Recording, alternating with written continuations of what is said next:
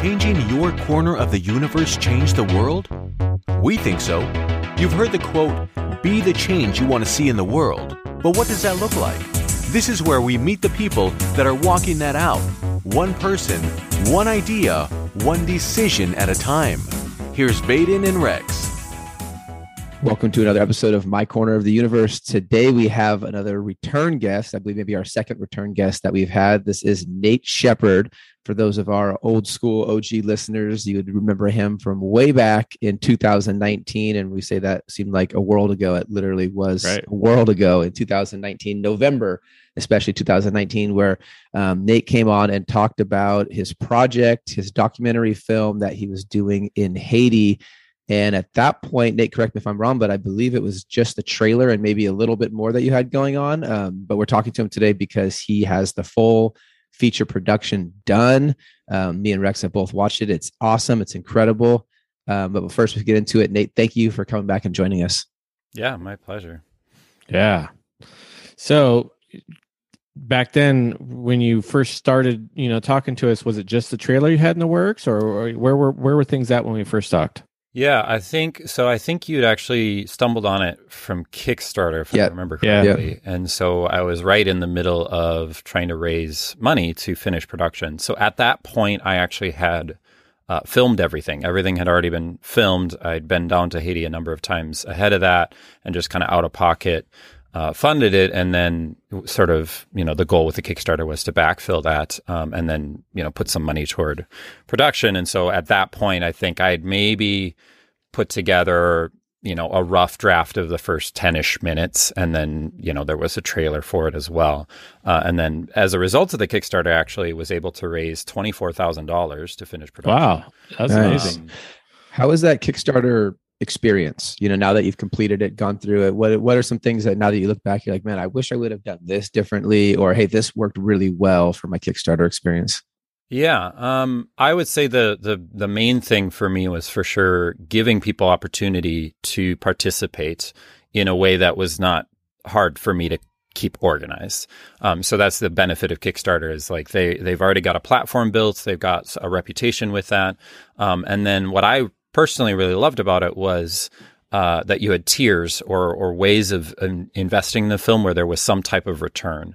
And again, we'll probably get into this in a bit here, but the film itself is about treating people with dignity, looking to long-term solutions of building communities and dealing with poverty and all of that. And it was really important to me in how I told the story and how I, did this project, that not just the film itself would be about treating people with dignity, but that the whole process would be as well. And so it was really important to me to have some type of deliverable, even though I'm sure plenty of people would have been like, here, have some money. And to be honest, at this point, as I'm, sending out emails and stuff, there's a number of people who are like, I forgot that I backed this. And I don't remember, it's like, it's so, and granted, as you said, that was 2019 and that was, a decade ago at this point. But I think that was probably my favorite part about the Kickstarter was to be able to promise people something that it's not just finances that you're investing here, but that you actually get a return on your investment. I mean, it's not equivalent because it's sort of like, I can't actually give you back necessarily everything that you've invested in this project, but a way for you to actually own something or participate in something for yourself. And so, yeah, I personally, I enjoyed the process. I will say I probably overpromised on a couple things. So there's definitely some like, okay, maybe next time, because what it ended up being is, so I shot the most of the film and I had my brother help shoot it as well. And then I was going to edit the whole thing as well as, create music for it. So I composed most of the music for it, and then my dad helped with that as well. But then also as part of the deliverables was like a photo book and a DVD and a poster. And so I'm having to suddenly be like, oh, I have to design all of this stuff and don't have the budget necessarily to hire outside. So I just basically did pretty much all the work myself. Which was fun. And, I will say one of the most special things for me about finishing the film, it's this weird thing where it felt real when I first held the DVD in my hand, which is sort of funny. I'm clearly, marking myself as a very sort of narrow generation where movies are DVDs. They were VHS. Yeah, for I was going to say the beta. When I held that Betamax tape in my hand. And I do have this joke with my brother that I would love to be able to like get it on VHS, just because that's what real movies were. You know? And of course, DVD is a passe medium at this point anyway, but there was just something about holding it, the shrink wrapped DVD that looked good. And I was like, this is my film.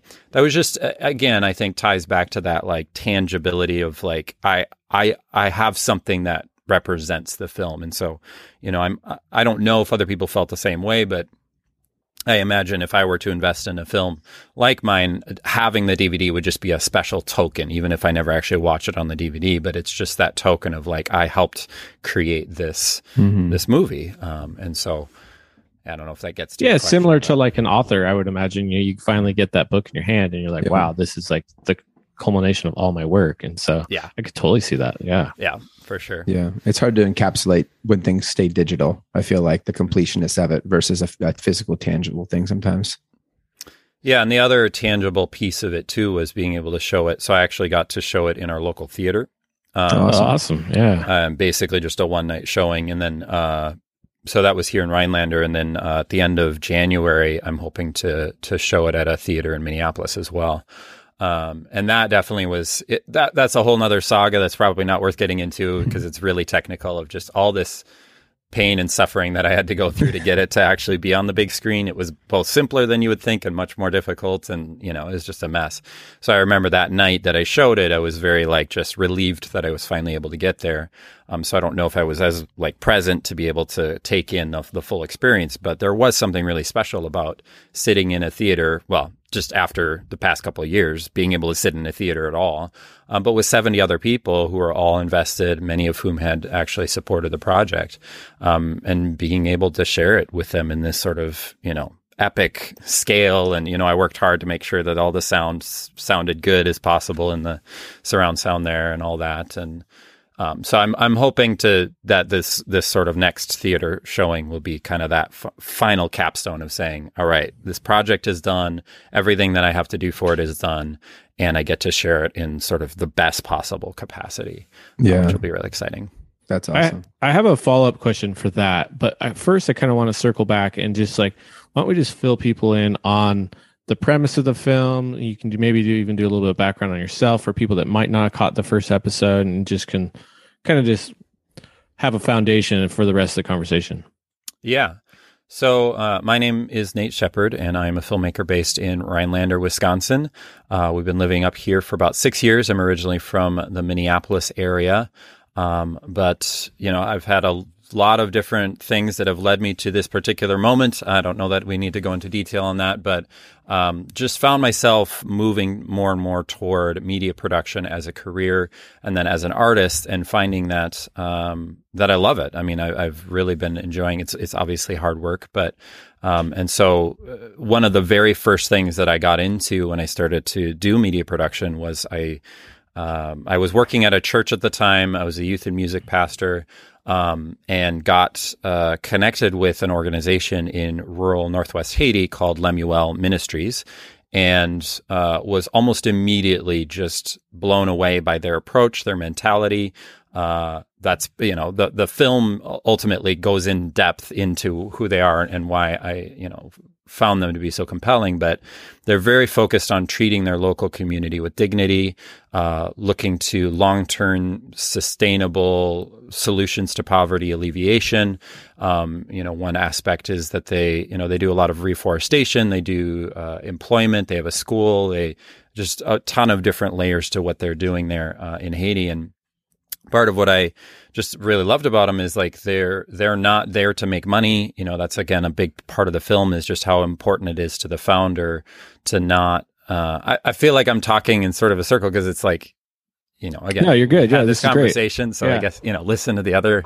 I probably said it a lot more eloquently on the previous podcast, but yeah, Lemuel was founded by a Haitian man named Manis Dilus, and he was from that, not only is he Haitian, but he's from that local community that he's serving right now. And so the film actually explores not only how Lemuel Ministries approaches what they do and just the different layers to that, but it also follows the story of Manis and how he grew up in poverty, moved away to the city, got educated because of some generous support of some missionaries, and then was able to come back to that community and start to develop really everything from scratch. I mean, that community had nothing by way of, they didn't have water, they didn't have trees, they didn't have much by way of making money.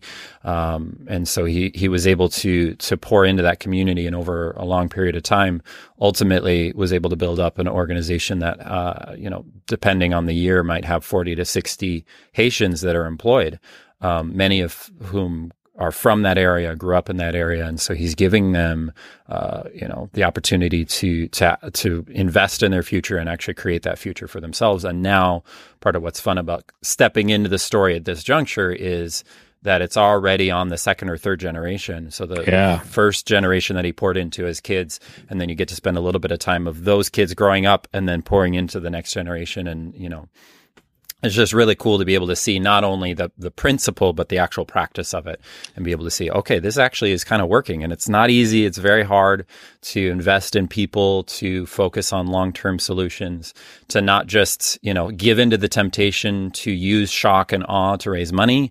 So that's another big component to it, is that, he will never use his community and the poverty that they're experiencing to drive money, to drive pity, so that he can, raise funds for that.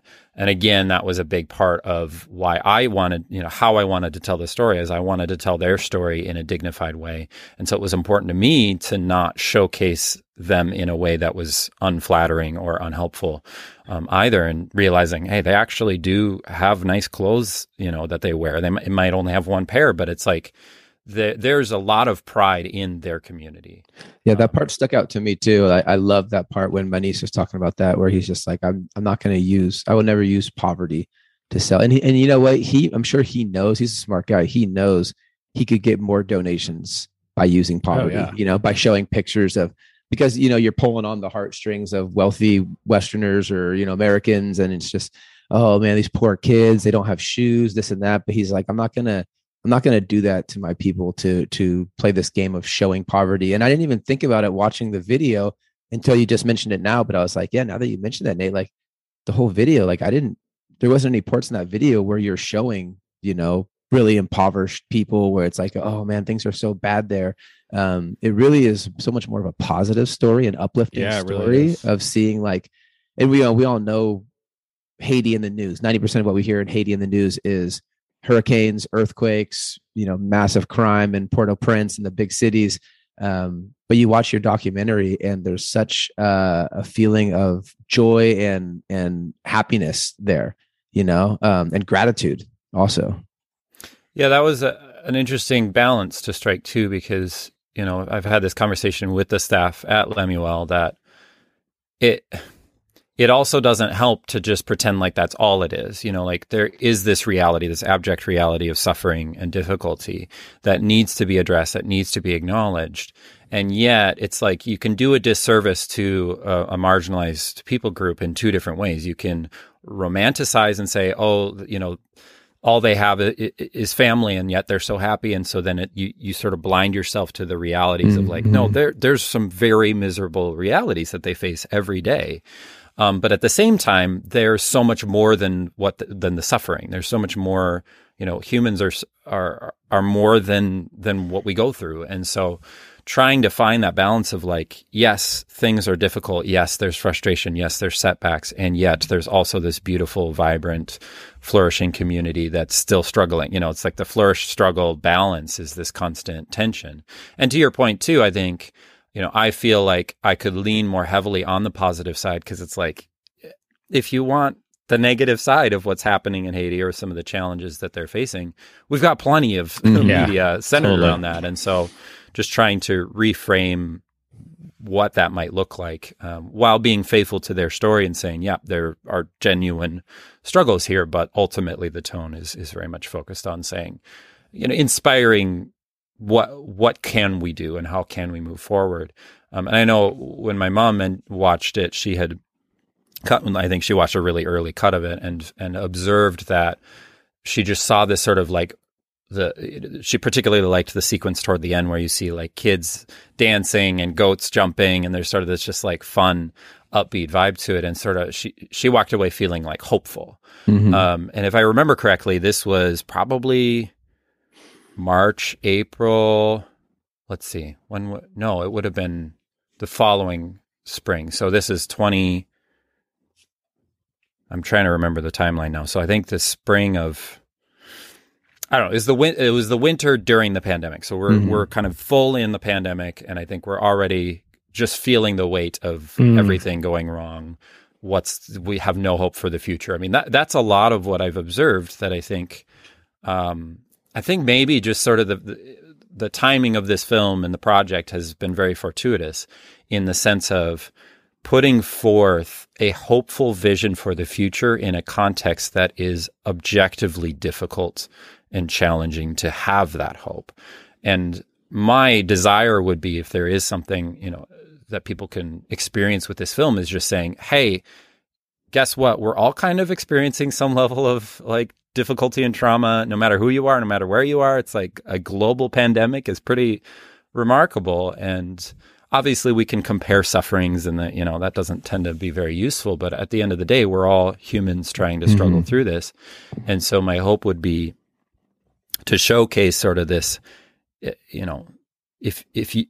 this community can find their way toward hope, and a meaningful, grounded hope, not just a wishful thinking kind of hope, how can this then inspire you to see your community the same way? That right now, it doesn't seem like there's a way. Right now, it seems like every door is closed, every light has been turned off, and yet there will always be that one little way that you can go, that one step forward you can take. And that was another aspect of treating people with dignity that was important, is that there's no call to action. I had another friend sort of comment, like, there wasn't really, like, we weren't sure what the takeaway was. And I was like, then that means I did my job. Like, it's a bit of an unusual approach to a documentary, from what I understand of, a lot of films, especially films dealing in similar, issues of justice and equity and things like that, that there's very much like this call to action, or this sort of heavy-handed, here's what you should think, here's what you should do. And it was important to me to not approach it that way. Partially because ultimately I didn't want it to be like a glorified commercial for the organization. They didn't want it to be that way. I wanted it to be certainly it will, I hope, benefit the organization in saying, hey, do you want to learn more about them? And if you want to support them, that would be absolutely wonderful, and is definitely a desire. But at the same time, I don't want you walking away feeling this sense of, okay, now I need to give money to this organization, or now I need to care about Haiti in this way. I'm like, actually, if you walk away and don't give Haiti another thought, if you're not Haitian, then great. Give a thought to your community. Give a thought to other communities that you're already connected to. Like the takeaway isn't help Haiti this, do this for Lemuel, do this for these people. It's like, no, take this heart of seeing hope where it feels hopeless, and looking to the long term, and asking yourself, how do we help people while also treating them with dignity, and not just using them for our own personal gain? Guess what? Every community is going to have some dynamic like that. Every community has vulnerable people. Every community has struggles and challenges, and every community has people. Yeah. Period. It's easy to put people in buckets and categories too. Like, oh man, Haiti is just so poor and it's so crazy there. Oh man, Chicago is like insane with crime. And what I love about documentaries and films like this is it puts real life reality to it. And then it starts to kind of take us to step back and be like, I shouldn't just say like Haiti's like full of crime. There's all different aspects of it. You shouldn't say that this area is just this. And it helps us pull back some of these generalizations and stereotypes, good or bad, that we have of there are certain areas, and realize like there's independent stories all around that are completely different than what the narrative of what you think is. Yeah. I also feel like you really encapsulated Manis's vision of, I could give you a fish, or I could teach you the fish.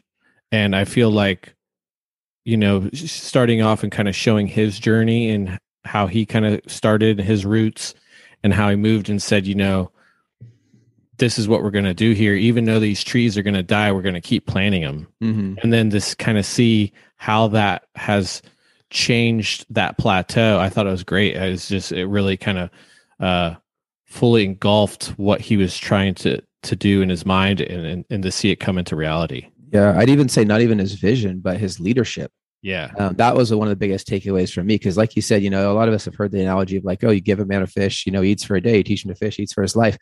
But what was impactful for me was after, maybe it was Hurricane Matthew, I think, but one of the big hurricanes that came through there. And it wasn't him going around telling all the people like, hey, I'm not just going to give you these rations, let's do this. It was like, no, the people in the village, like, they were the ones saying, we need to build our gardens. And that's the powerful leadership that he implanted there, was like, to have that come from everyone, that they're saying like, no, don't just give me handout. Like, we need to rebuild our gardens, because this is how we become self-sufficient and produce for ourselves. Yeah. And there's a whole, that's part of what I love about the film, is that, obviously it touches on so many different aspects of just life and more specifically, poverty alleviation. But, I think I lost my train of thought. Well, it just powered, like, there's a part kind of a little bit more towards the end when Benicio, he gets a little fired up. He's talking about working hard, with like just everyone around him and how they're all working hard, and how he would just, like, he was like, oh, I'm not gonna work as hard as I used to, but you could just really feel that part. I don't know, for me, I felt his passion really coming through so well there on film. When he was just talking like so intently on like, how much he has put into this, but not in a way of like, hey, look at me, what I put into this, but just like, you could see that he's put so much into this because he cares so much about, about all these people. Yeah. I had a couple questions regarding, when you're putting this together, you said you'd filmed it in early 2019. Is that when you grabbed the film? It was 3 years. So 2017 was a good portion. I filmed it. And I filmed a little bit in 18 and then most of it in 19. When you're putting it together, was there any points where you're like, oh gosh, I wish I could go back down there and get this? Or was that you just kind of had to work with what you had, basically? Yeah, there's a lot. So the challenge of it too is, like I said, it was one of the first projects that I dove into. And, I knew some of what I'm doing. I wouldn't have taken on a documentary if I didn't at least know how to turn on a camera.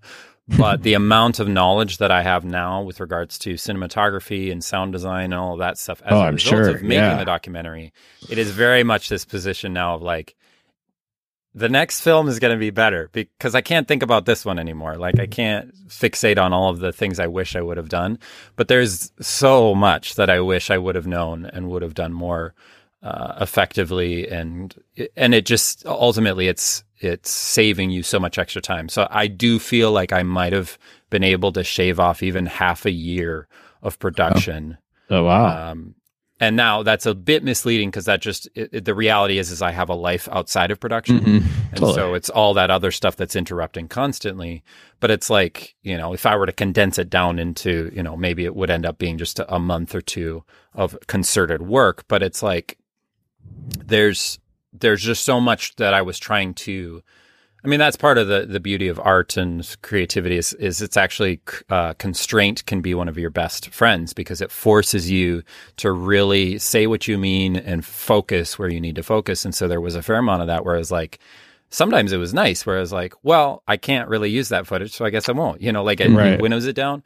But there were a lot of gaps and little moments and things, and even just phrases. I'm sure you guys can appreciate this as podcast editors, that sometimes you're like, oh, no, this is a great soundbite, but we got into it sort of halfway to where it doesn't make sense out of context. And so when you're moving pieces around, suddenly you have to supply. And so there's a little bit of that kind of finessing how they're saying things, just so it makes sense. Never changing what they actually are saying, but just changing maybe the wording slightly so that it flows better.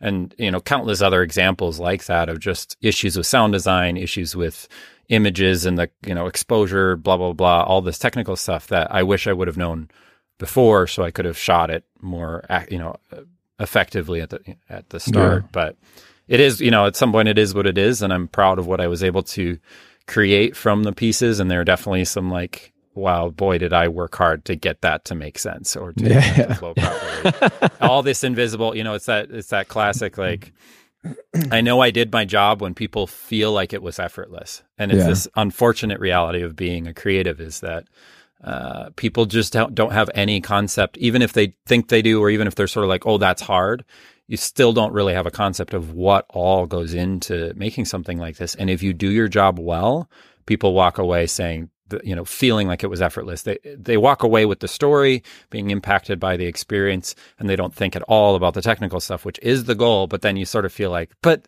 I put so much into that. Like, can somebody? And so every once in a while, I'll have like a friend in the business who's like, I see you, I see that, and I'm like, thank you, I appreciate that. That's awesome. Did you storyboard a lot of it, or did you kind of have a rougher outline? And if you did kind of storyboard it, how well did it end up sticking to your original plan? It was a bit of a combo because I'm still learning how I work. I'm very much a fly by the seat of my pants, generally speaking. I'm learning now the value of pre-production, but I would say it was a bit of a hybrid. I mean, there's a natural progression. So Manise's story, it's like you start at the beginning and then you move up to present day. And then obviously this sort of runs in tandem with the story of Lemuel. But then I also had this other storyline where when I was there in 2019, actually a significant portion of the film was all just one morning where I followed the founder around for a morning and just had him mic'd up, and he was talking to another staff member, which ended up being a great way to tell the story because then they could have this natural conversation and that we get to sort of listen in on. And so that in and of itself was sort of like you get up in the morning, you get in the truck, you go around to this site, to that site. And there was some reordering of what order we actually technically went to the different sites. And then I knew that right around the 60-minute mark is where I wanted them to finally end up in his house. And so there's this scene where all you see, like there's not any extra quote unquote dialogue. It's a documentary, so I don't know if you call it dialogue, but there's not any like specific concrete thing being discussed. It's just watching Manise with his wife and kid, them spending time playing music together, dancing, and it's a 5-ish minute sequence. And so I knew that I wanted that where it was supposed to be. And so then you just start to build all these other pieces around it. And I did do various forms of like not storyboarding per se, but scripting. Like I transcribed the whole thing, like all of my interviews, and started to just take chunks and sort of on paper move pieces of paper around to see, what things fit together. And to be honest, I'd have to go back and look. I have no idea if that was useful or not. It's just some of it is just some of the process. Yeah. It's just like sitting with the material and saying what's going to make sense, what isn't, and just finessing. And that's a lot of how I work is. You at some point you just dump it all on the timeline and you cut, and you push and you push and you push. And then finally at some point something starts to make sense and you might get a scene done.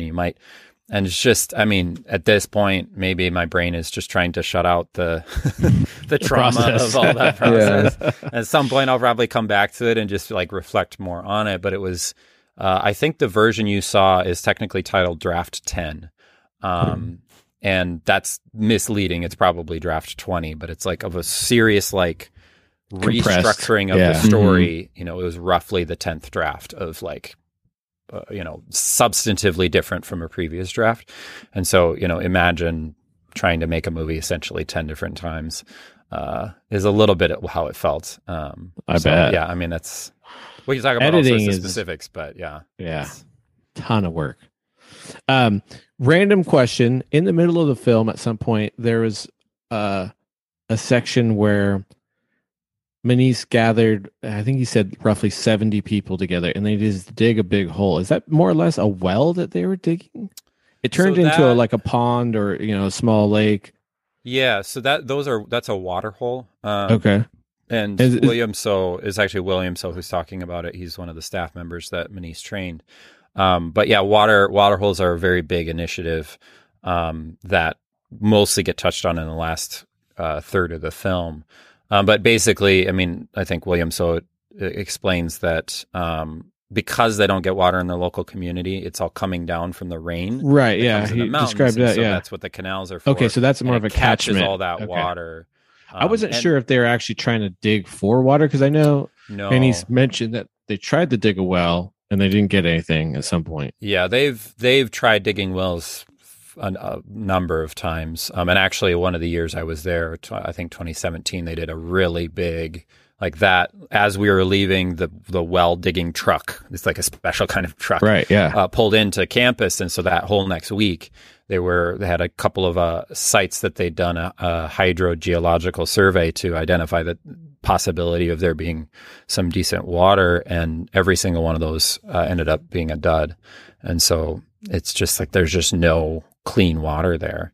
And even the water that comes down from the mountains, it's mostly to water plants and animals, and maybe to wash things a little bit, but it's not at all clean and healthy. And I think the people probably still drink it, but oddly enough, this is a whole section that isn't in the ended up on the cutting room floor just because it slowed it down. But Chrishell talks a little bit about how even that water, oddly enough, because of how poor it is, it can cause dehydration, which is counterintuitive, but it's got all this extra stuff in it that I think actually can sort of be counterintuitive and causes like hypertension and all this like blood pressure stuff. And so it's not good water for the people to drink, but is obviously essential for, planting trees and general daily life. And so it is very important. And then they truck water from another community a couple hours away. So it's not fun, but. Yeah. And I think I'm glad you touched on that too, because I think that is kind of the reality, like you mentioned, of not trying to paint the picture too much of everything's just so happy and great there. And they're like, which it is, they're, they seem like joyful people, but like you just mentioned, I think the water issue is just one of those obviously huge examples of the reality of poverty. Right. Yeah. I mean, that's like the most essential thing in life is to find water. And they're on this plateau that you kind of touched on it, but basically all the trees there were harvested at one point just for firewood, or? I'm not entirely sure. A fair amount currently, if a tree gets cut down, it's probably being burned for charcoal. So I don't entirely know what all the dynamics are. That's beyond my pay grade. It is very, very complicated. But yeah, Haiti used to be tropical. Right. And you can see if you look at a map, like a satellite image of Haiti, and then it shares the island with Dominican Republic, and it's literally night and day. And it does touch on this in the film too, of like just this is something that maybe we who live in areas, and I don't know what, maybe some of California probably has experienced similar dynamics with drought and things like that. Certainly where I grew up in the Midwest. I still live in the Midwest. We are not at a lack for water and trees. I mean, it's like literally right opposite of where we're at. Yeah. I have friends who live, only a couple miles away, but it takes a half hour to get there because you're going around all these lakes and whatever. Yeah. But it's a cycle. It's an ecosystem within that, where if you take away the trees, it exactly lowers the quality of the soil. And then that whole thing, it's like the soil doesn't retain water. The trees actually, I guess, pull water. It does explain that in the film. I didn't know that if you have trees, that they provide a certain level of moisture that increases the likelihood of rain, because it's almost like attracting clouds.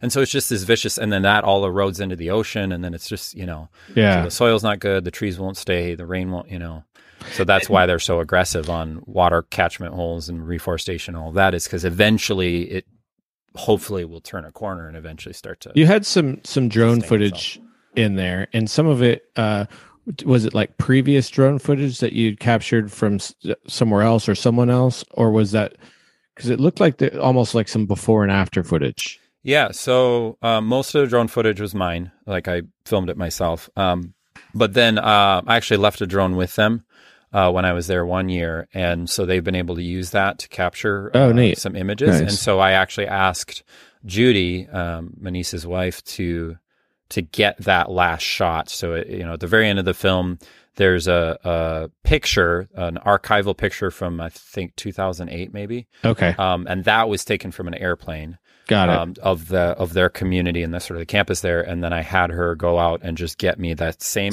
angle. Yeah. And that was another really, like, it's, if you actually break down what you're seeing on screen there's some visual effects and some things that I had to do to make that match. So the archival photo is really distorted from the original to get it to sort of line up with the drone footage. But then that way you can see, however many years that, let's see, 2008 to 2021.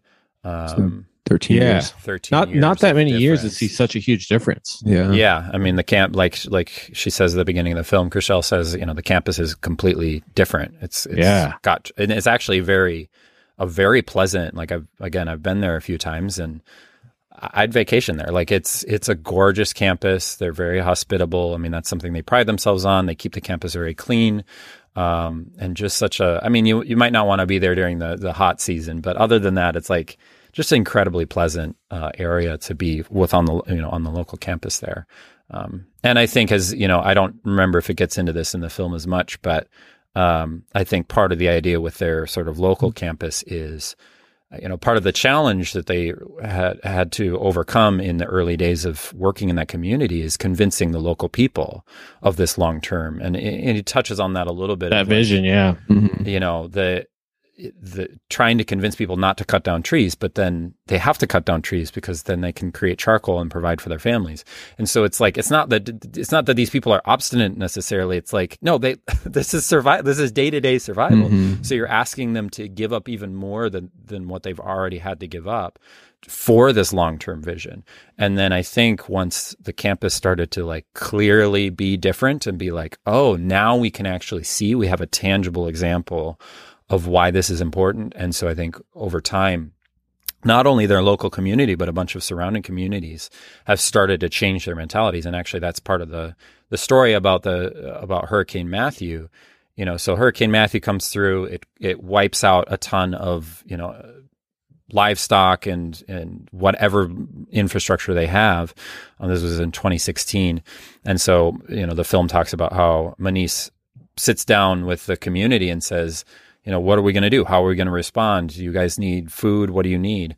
And the community is actually the one that comes and says, don't give us stuff now. Give us, help us rebuild our gardens, help us rebuild our canals so that we can get water and we can plant things. A fair number, if I'm remembering correctly, a good number of people who were in that meeting were actually from other communities. So they weren't the local community only, but surrounding communities that came for his leadership over time have learned to listen to what he's doing and be like, I think there might be something to it. And I think that's some of what, that just to have that amount of tenacity. I feel that right now, even of just, I'm raising little kids. I'm in communities that are very much, sometimes I feel like polar opposite from each other. We've obviously experienced this in America where there's just a lot of, it's hard not to look at it and say that it's almost like a social poverty, an inability for us to communicate in healthy ways, to reach across barriers and dividers and recognize, the humanity in each other. And so feeling that tension of I see this vision, I have this core belief system that, obviously enables me to tell the story of Lemuel in the way that I did was because I value all of these things for myself and for my own communities. And just looking out at the sort of, for lack of a better word, deterioration of the communities that I'm surrounded by, and saying, okay, how do you cast a vision when people don't see? It's like I could never talk to somebody, I could never talk to my Republican family member or my Democrat friend or whatever it, that's obviously the surface level ones, but there's tons of these dividers that it's like you can't even envision what that might look like. And then, I've had a few opportunities in my life to set an example, and it's very difficult to do. Nobody believes you. Nobody trusts you. And then if you're able to do that well, then you start to see that shift in that person where you're like, oh, it actually is possible to do this differently. You get into a mode. And so I think that's what's really encouraging about seeing this too, is Manish's just tenacity and perseverance to not only do it himself, that alone is enough perseverance, but to do so in a way that is trying to set that example for his community, and then watching as that very slowly and agonizingly, but eventually they catch that vision, they start to see, and now they are the ones casting the vision, and they are the ones investing. And they like you said, they ask for about 40 people to show up one day to do work on this water hole. About 70 people show up, and William So says they want to work. Yeah. What he's trying to articulate there is they're not looking for payment.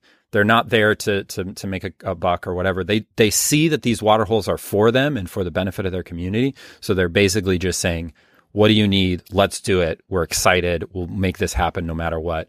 And then what I love about the organization is they were but they still will pay. They'll still provide food. They're still, they're trying everything they can is, we want to pay you for your work, but we also want the work to be for you. and for your benefit. And so always thinking in those ways. And that's not an easy approach at all, but it is possible. And that's what I love about that story, is it is possible. And so, on those days when I'm feeling really glum about how little progress I'm making in relationships or in, my local town and this area or that area, you can just be like, no, but it is perseverance and it is pushing through, and you do have to set that example. And eventually people start to see that. What's the distribution plan for the film getting out? Have you thought about, is it possible? I mean, I have no idea of this space, but in film festivals, you talked about screening at, you're talking about one in Minnesota. So what's kind of the goal? How can we help out? How can anybody listening help out to either get notoriety or just help get it out to more eyeballs? That is the probably the hardest challenge for me is, I mean, a little bit of it, so much of my effort was put into making it that I'm like, okay, now what? And there's a lot of me that's like, I don't know, it'll do what it does and I'm going to move on with my life. I will say, this could be a whole podcast in and of itself, but something that I'm really fascinated or interested in as an artist and just as a person, I'm a leader in my church. And so obviously as somebody influencing in religious spaces as well, is just thinking through what is community, what does it mean to be human? And especially as we're not really coming out of, people often say, now that the pandemic is over, it's like, well, it's not over. It's just they stopped locking us in our houses. Right.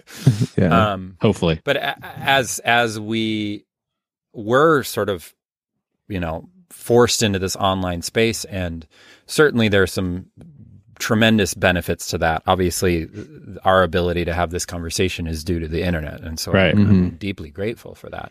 However, as we've been discussing, it also has created and exacerbated, I don't know if it's created, but it definitely exacerbates a lot of existing rifts. And ultimately, I think what it's doing is just highlighting how we have failed to build solid, healthy communities and relationships, or that's been slowly being taken away from us. And the internet is not the problem, but it's certainly not the solution.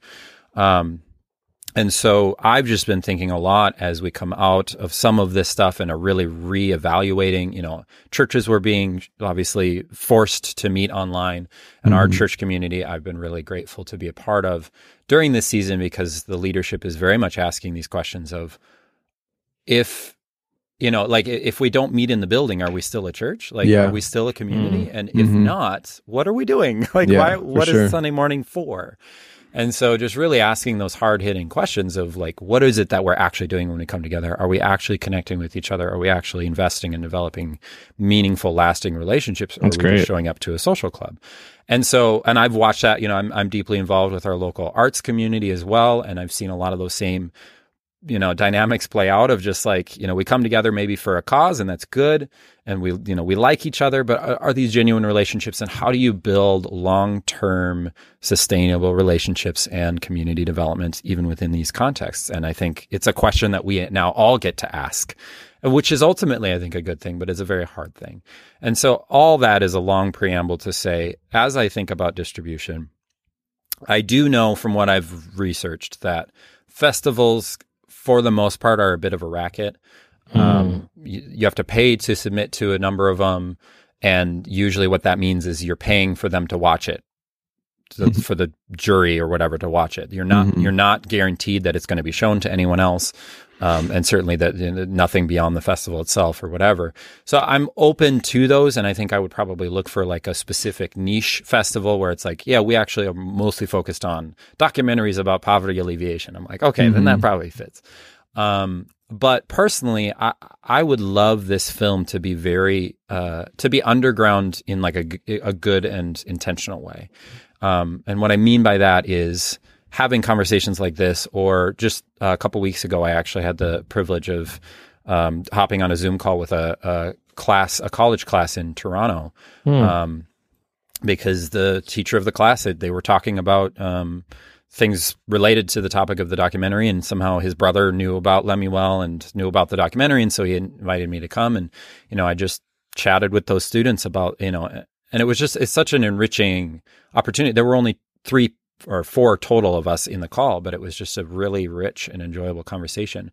And over time, like as I show this film to people, I personally don't like watching it anymore because I've seen it so many times and all I see are the flaws. But I love watching it with people and having conversations. And even when I showed it at the theater, just having a really meaningful conversation with a friend of mine. We don't share the same belief system at all, but he was so impacted by the way that that sort of the Christian faith was represented in the film. And I think there was sort of this like wistfulness for him of like, if only this is what the Christian faith was, you know, if this was the approach. And so just being really encouraged by that of like those kind of connections and those opportunities to have conversations and deepen relationships with people and ask deeper and better questions, the film is always going to function best on those levels. And so, you know, there's already been a number of churches and organizations and, you know, there's a lot of conversations that I'm having. Like I said, I don't know when this episode comes out, but if you're in the Minneapolis area when does this episode come out? I might not. It probably will be out by next week. Okay. So I will say this for the sake of this episode.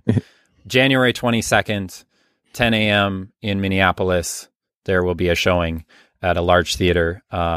And so if you're interested in attending that and happen to be in the area, that will be, you can go to HaitiDocumentary.com and I'll put any type of showings that I'm put on the calendar. Perfect. Yeah. That's a great place to go. Also, I wondering, like, let's say, you know, somebody, I don't know if you're open to this, like, let's say somebody in any town, you know, they watch the film, they really like it, and they're like, hey, I want to have this shown in my local theater. Is there a way they can reach out to you and make that happen? Someone in San Antonio or wherever. Yes. Is that a possibility? Yeah, I'm open to it. It's complicated. Okay, it's complicated. And so it would require somebody who is a little tech savvy. Gotcha. Video, audio guy. Yeah, gotcha. Okay. Cool. But certainly I was going to say, you know, anybody who wants to show the film, like just reach out to me.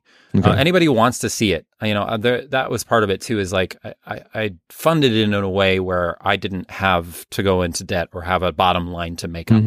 And even within that too, as a result of the money that I've been able to raise, I was able to, so far I've actually donated $2,000 of it already to Lemuel and might be able to donate another couple grand. Nice. Just from the Kickstarter, which was the goal, you know. But again, like great. For me, I'm making zero money off of it. And as far as YouTube, the link you sent over, I believe, is unlisted. Is it going to be something that you're going to have just open on YouTube, or you think you're going to always keep it? Yeah. So I was going to say, you know, maybe don't mention the link in the actual podcast, but I'll just put, I was going to sort of say this, that, like I said, my goal is not at all to make money off of it. I don't want to keep it behind like a paywall. But at the same time, you know, I would love for it to generate some level of revenue for the organization. And so I'm always trying to play this sort of like, where do I go with it and what do I do?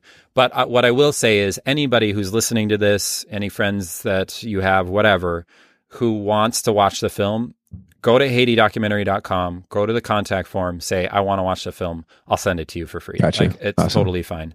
It's not a public link. It's not something I'm sharing broadly at this point, but I don't want to keep anybody who's interested in, and even there's a sense of like ownership of like, you're seeking me out to see this. Yeah. You're going to have a better experience with the film because you're desiring to participate in it, rather than if I just post it online, whoever watches it. You can put it on in the background kind of a thing. Totally. You know, I desire people to engage with it in more of that kind of way. And so, you know, I'm not going to turn anybody down who's like, can I see the film?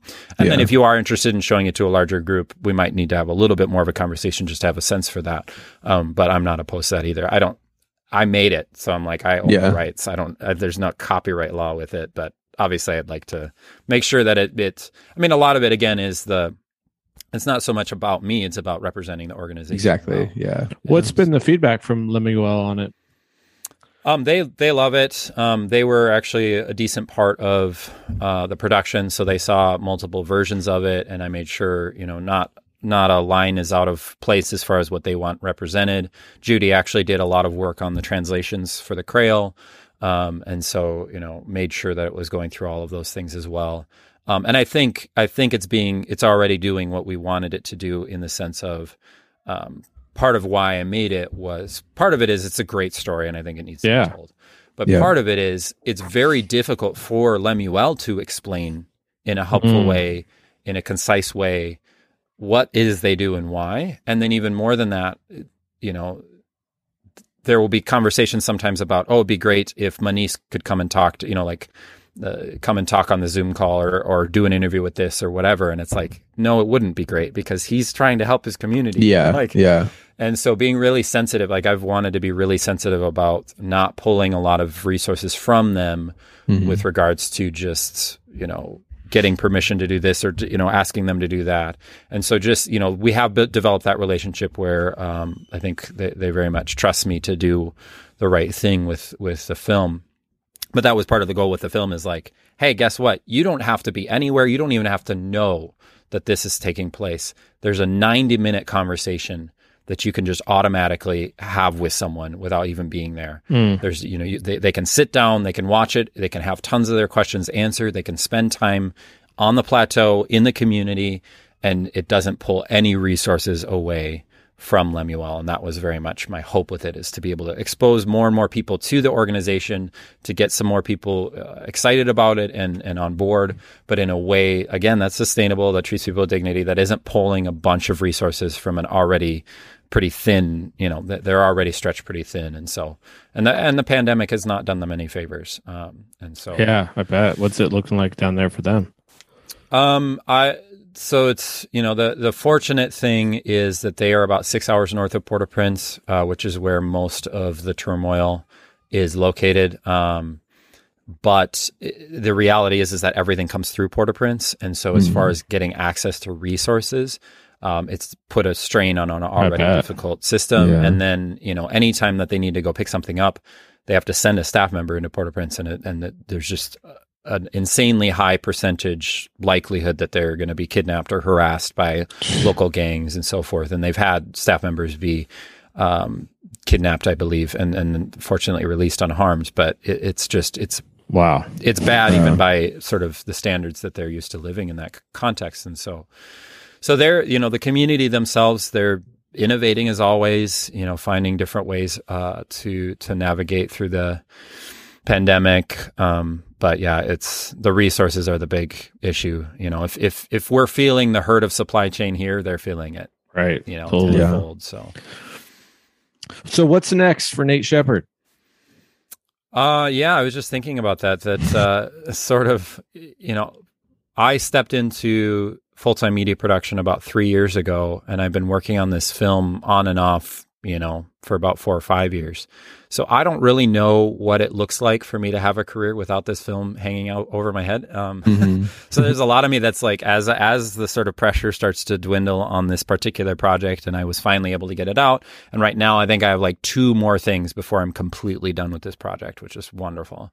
It's starting, my brain is already sort of filling in with probably way too much stuff. So I'm in conversation with another filmmaker to produce a documentary about something that actually has a lot of overlap as far as just what is community. I don't want to say too much about it, so I'll leave it at that. But I think that'll be a really special project. I'm also a musician, as I said. I had composed the music for the film. That's an interesting thing too. I don't know. I know. I want to go re-listen to it just for that. There is that one song though that was like the French. I know when I was in Belize one time, they called it like, what was the name? Punta music or something like that. Is that kind of like that song that played a few times? Compas, I believe, would be maybe the Haitian. I don't entirely know. I'm not an expert on Haitian music. So there is one song that is, you know, in French Creole and is, you know, very much in the style of Haitian music, and that's actually written and performed by Manish. Oh, really? Oh, that's cool. So he used to also be. He did music. I mean, he's still a musician, but he has an album that he put together. You know, this was before he ever moved out to the area he's working in now. So I felt like it was only appropriate to try and but that's not my song. So we're working on maybe finding a way to make that album available as well for people who are interested, because there's a bunch of other songs like that. But then the rest of the music was mine.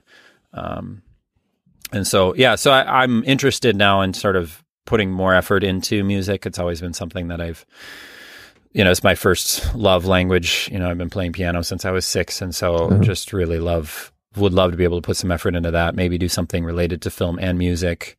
We're still working on the details, and I'm trying to not bite off more than I can chew because I've already done that. And yeah, I think it's sort of this, if that feeling of like I can do anything when you push through something this difficult, and get to the end of it and be like, I did it, and it actually wasn't half bad. I can do anything, and it's like, yes, technically that's true, but also this puts a lot of strain on the family. It puts a lot of strain on me. It's like, but should you? So I'm trying to be like temper it, and just this next season I'll probably try my best to not push too far into something, but just play with a few different ideas and put some effort. I think I just need a break from it before coming back to this film and just saying, okay, how do I how do I be faithful with it and just recognize that, yeah, I'm not looking for wide distribution. Yeah, I'm not, not all press is good press. Not all dollars are created equal. The film even touches on that of like, yeah, I don't necessarily want this to go viral. That isn't necessarily going to help, and might end up hurting more than helping. Yeah, I can see that. But I don't want to be stingy, and I don't, I recognize that this story is important and has a lot of good to do for the world, and so I don't want. Yeah, it's a great story. Yeah, holding onto it tightly either, and so just trying to find that balance. And I've connected with my the college I graduated from, and see if they've got something. And there's a college locally that I'll probably show it at, and so try to find places to do it, and just put it out there. But like I said, if anybody's interested, HaitiDocumentary.com is the place to go. Reach out and connect with me personally. I'll try to keep it updated as well. Also, you got the trailer right on the front page there too. So people that are intrigued by the story, and you want to watch the trailer to kind of get an idea even more visually of what the movie's about and Nate's work, definitely go HaitiDocumentary.com, check it out, and message him. Yeah, it's an easy URL to remember. I was surprised it was available. Yeah. Right, yeah. To remember. Take it. Yeah, it's better than having tried people spell Le Manuel. They're like, right. I know it's not. Yeah, that was kind of my thinking. Is like, and ultimately, and I think people walk away and they don't even really remember, Manice's name or Lemuel's name. Or City of God sticks with you though. Yeah. So the title of the documentary is The City of God. Yeah. Which, if you watch the film, you'll understand why it's called that. It takes you a while where you're like, I don't really know why this is called that, and then you get that scene and you're like, oh, that's why it's called that. That's why. Yeah. So, but very cool, man. Yeah. Great job. I thought it was an awesome documentary, and you told the story well. And I know that, from how you put together, I'm sure the people of Lemuel will be, are grateful that you've told their story. I'm proud. Yeah. I think it's that has been probably the biggest thing for me, is just making sure that they felt good about it. And I think they've been very, very blessed and encouraged by it. And, I'll share feedback with them too. People will send me messages and stuff, and I'll pass it on to them. And so I think it's been helpful for them to realize that was part of the process too, is Manice originally was more like, wanted to be very focused on his community, but over time I think has understood the value of sharing these stories with other people to inspire them to carry on that same mentality. And so, very grateful to him for letting me follow him around with it. He's not a camera guy, he doesn't like being on talking about it. Most people don't, right? Yeah. He wants to be with his people, and he, speaking in a second language and trying to communicate. I mean, he's a brilliant communicator, but grateful that he was willing to trust, the whole organization, that they were willing to trust me. This is a big deal to let cameras come in. Yeah. All of this. And so I'm grateful that. Well, thank you for sharing it with us, man. We really, it's a great way to highlight, people out there that are doing, and making change in the world. So you did a great job with that. Oh, thank you. I appreciate that. And we'll just have to keep in touch too for the next project that's under wraps right now. I can't wait to get another call from you and just be like, all right, here we go. Yeah, here comes the next one. It'll be exciting. Trying to just sit with what has been done for now, but I'm sure eventually we'll pick up on some new stuff. So cool. Well, thanks again for sharing your corner of the universe with us, man. Yeah, my pleasure. Yeah, so great. If you liked today's episode, you can find more information at mycorneroftheuniverse.com. And don't forget to subscribe. Thank you.